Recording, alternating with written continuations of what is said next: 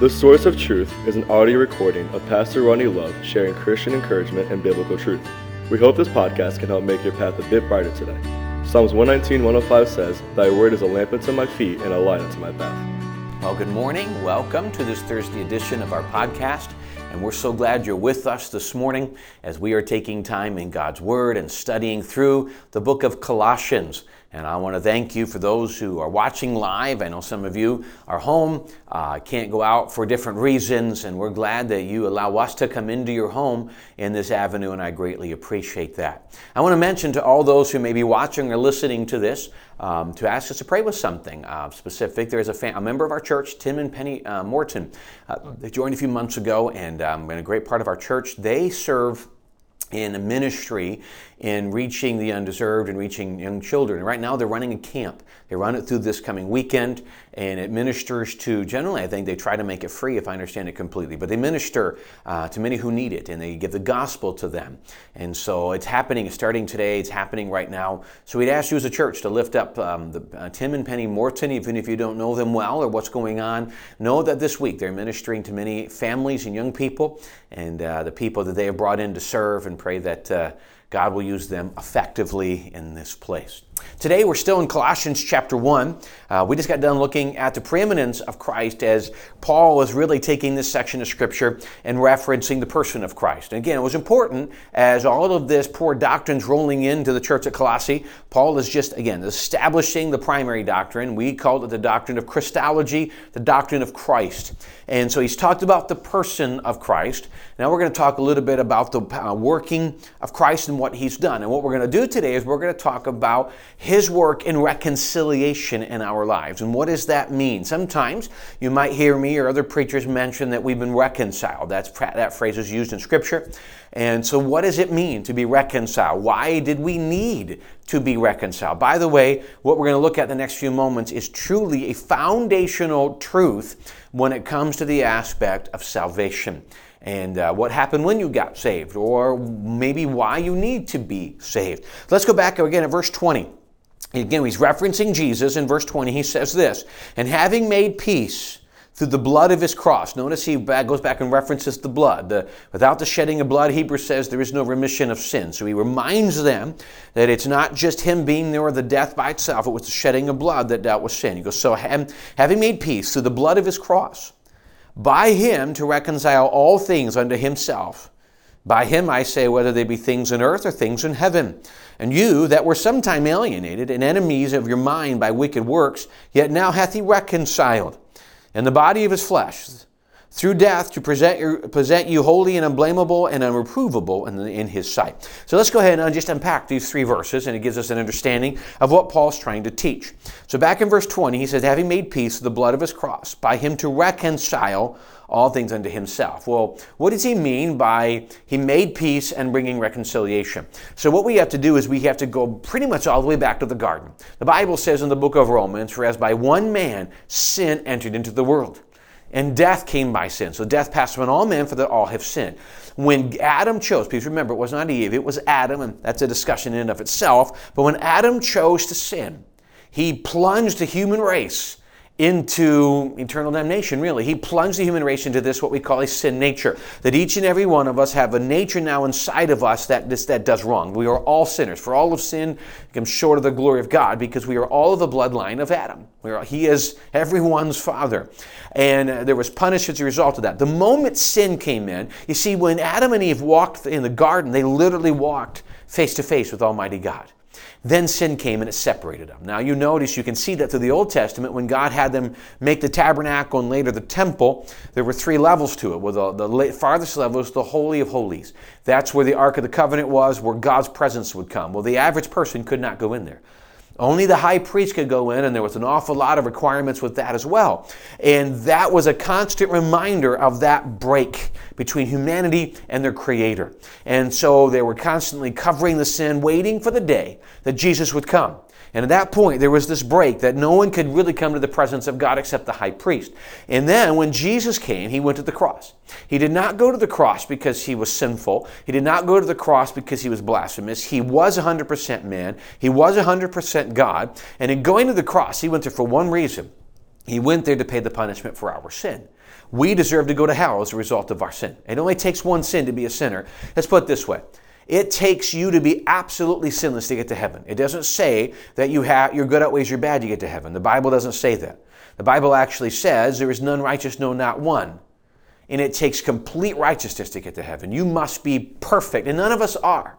So if it requires holiness to get to heaven, and none of us are, how do we get there? Well, someone needs to pay our price. It's called the substitutionary death. Jesus then goes to the cross. He goes to the cross and he allows them to beat him with the cat o' nine tails. He allows them to put the crown of thorn on him. He allows them to punch his face and pull out his beard. He allows them to nail him. I'm telling you, he could have walked away at any time, but he allows them because he lived in obedience to his Father. He allows them to hang him to a cross. And then he finishes by saying, "It is finished." Tetelestai is the word. There's so much more behind that, but simply put, everything needed for the payment of sin has been solved. Here's what happened. That temple that wasn't too far away, that used to have that large veil that separated humanity from their Creator, that veil rent in two from top to bottom. Rent in two. Nobody else did it. And what it did is it split that barrier, and now we can come back in the presence of God. He paid the punishment for our sin, and he reconciled us. It wasn't because of what we did. It's not because we're good. It's because the punishment for sin had been paid, and he reconciled. As a sinner, we are enemies of God. As a sinner, we can't talk to God. Why can you? Just say, holy God. When God comes, he reconciles us. He brings humanity back together. Now, we must accept his gift. We must accept the reconciliation. So what he says is, he comes and he offers us salvation. When I confess my sin to God and I call upon him for salvation, I be adopted into his family, and through the blood of Jesus, I am now a saint. I'm righteous. I'm not righteous, but I'm seen as righteous by God. Practically, positionally, I am righteous. And that is reconciliation. Because of the blood of Christ and the work of Christ, I can now boldly come before the throne of grace in the presence of God. That's reconciliation. What once we were enemies, now we're seated at his table as friends and family of Almighty God. That's what he means by this. And so he says he made peace. All of this chaos as a result of sin was made peace on the cross through his blood. He reconciled all things under him. He goes, by him. He goes, and by him, he did not anybody else. He did this, not us. He did. He said, by him, I say whether they be things in earth or things in heaven. He has solved the chasm, and he's brought peace between us and God. Verse 21. And you, that were sometimes alien. At one point, you were aliens and enemies in your mind. In your mind. In your thinking and your understanding, you were enemies. You were aliens. You were not part of God's family because you'd never been saved. It didn't make sense. Maybe you've tried to be religious. Maybe you've given money. You've been baptized. But in reality, you know something's missing.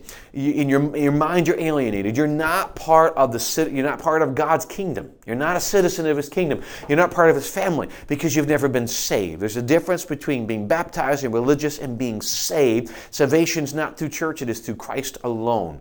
John 14:6, I am the way, the truth, and the life. No man comes to the Father but by me. That was the words of Jesus Christ.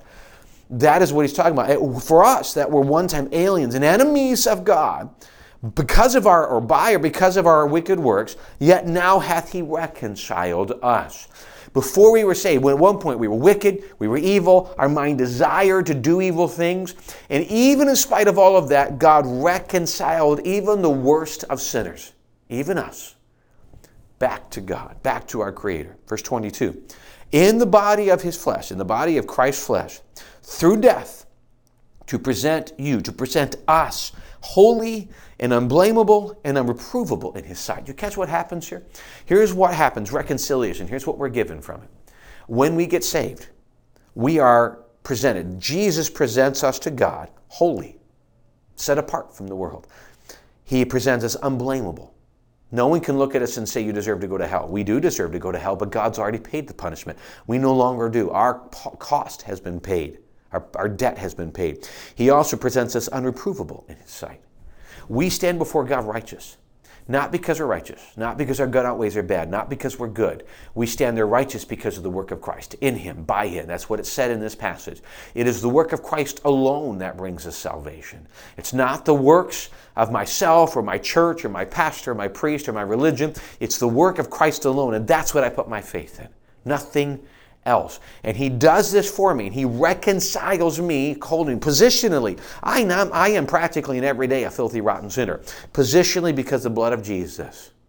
I am free. I am reconciled to an almighty God, and I stand righteous because of the works of Christ. I ask you one question. Do you stand righteous before God today? Not because you're good, but because you put your faith in Jesus. And then if you haven't, you can call upon him even today for that. We'd love to, if you got questions, please feel free to call our church. BenSalemBaptist.org's got our church information. We'd love to talk to you about that. But you can have that freely through Christ. It's not cheap. It was very expensive for Christ to offer, but freely through him. But we have freedom. We can move forward. It doesn't place the weight on us to become good or to become something we can't. Once we're saved, then God begins to work in our lives to make us more into the image of his Son. We call it sanctification.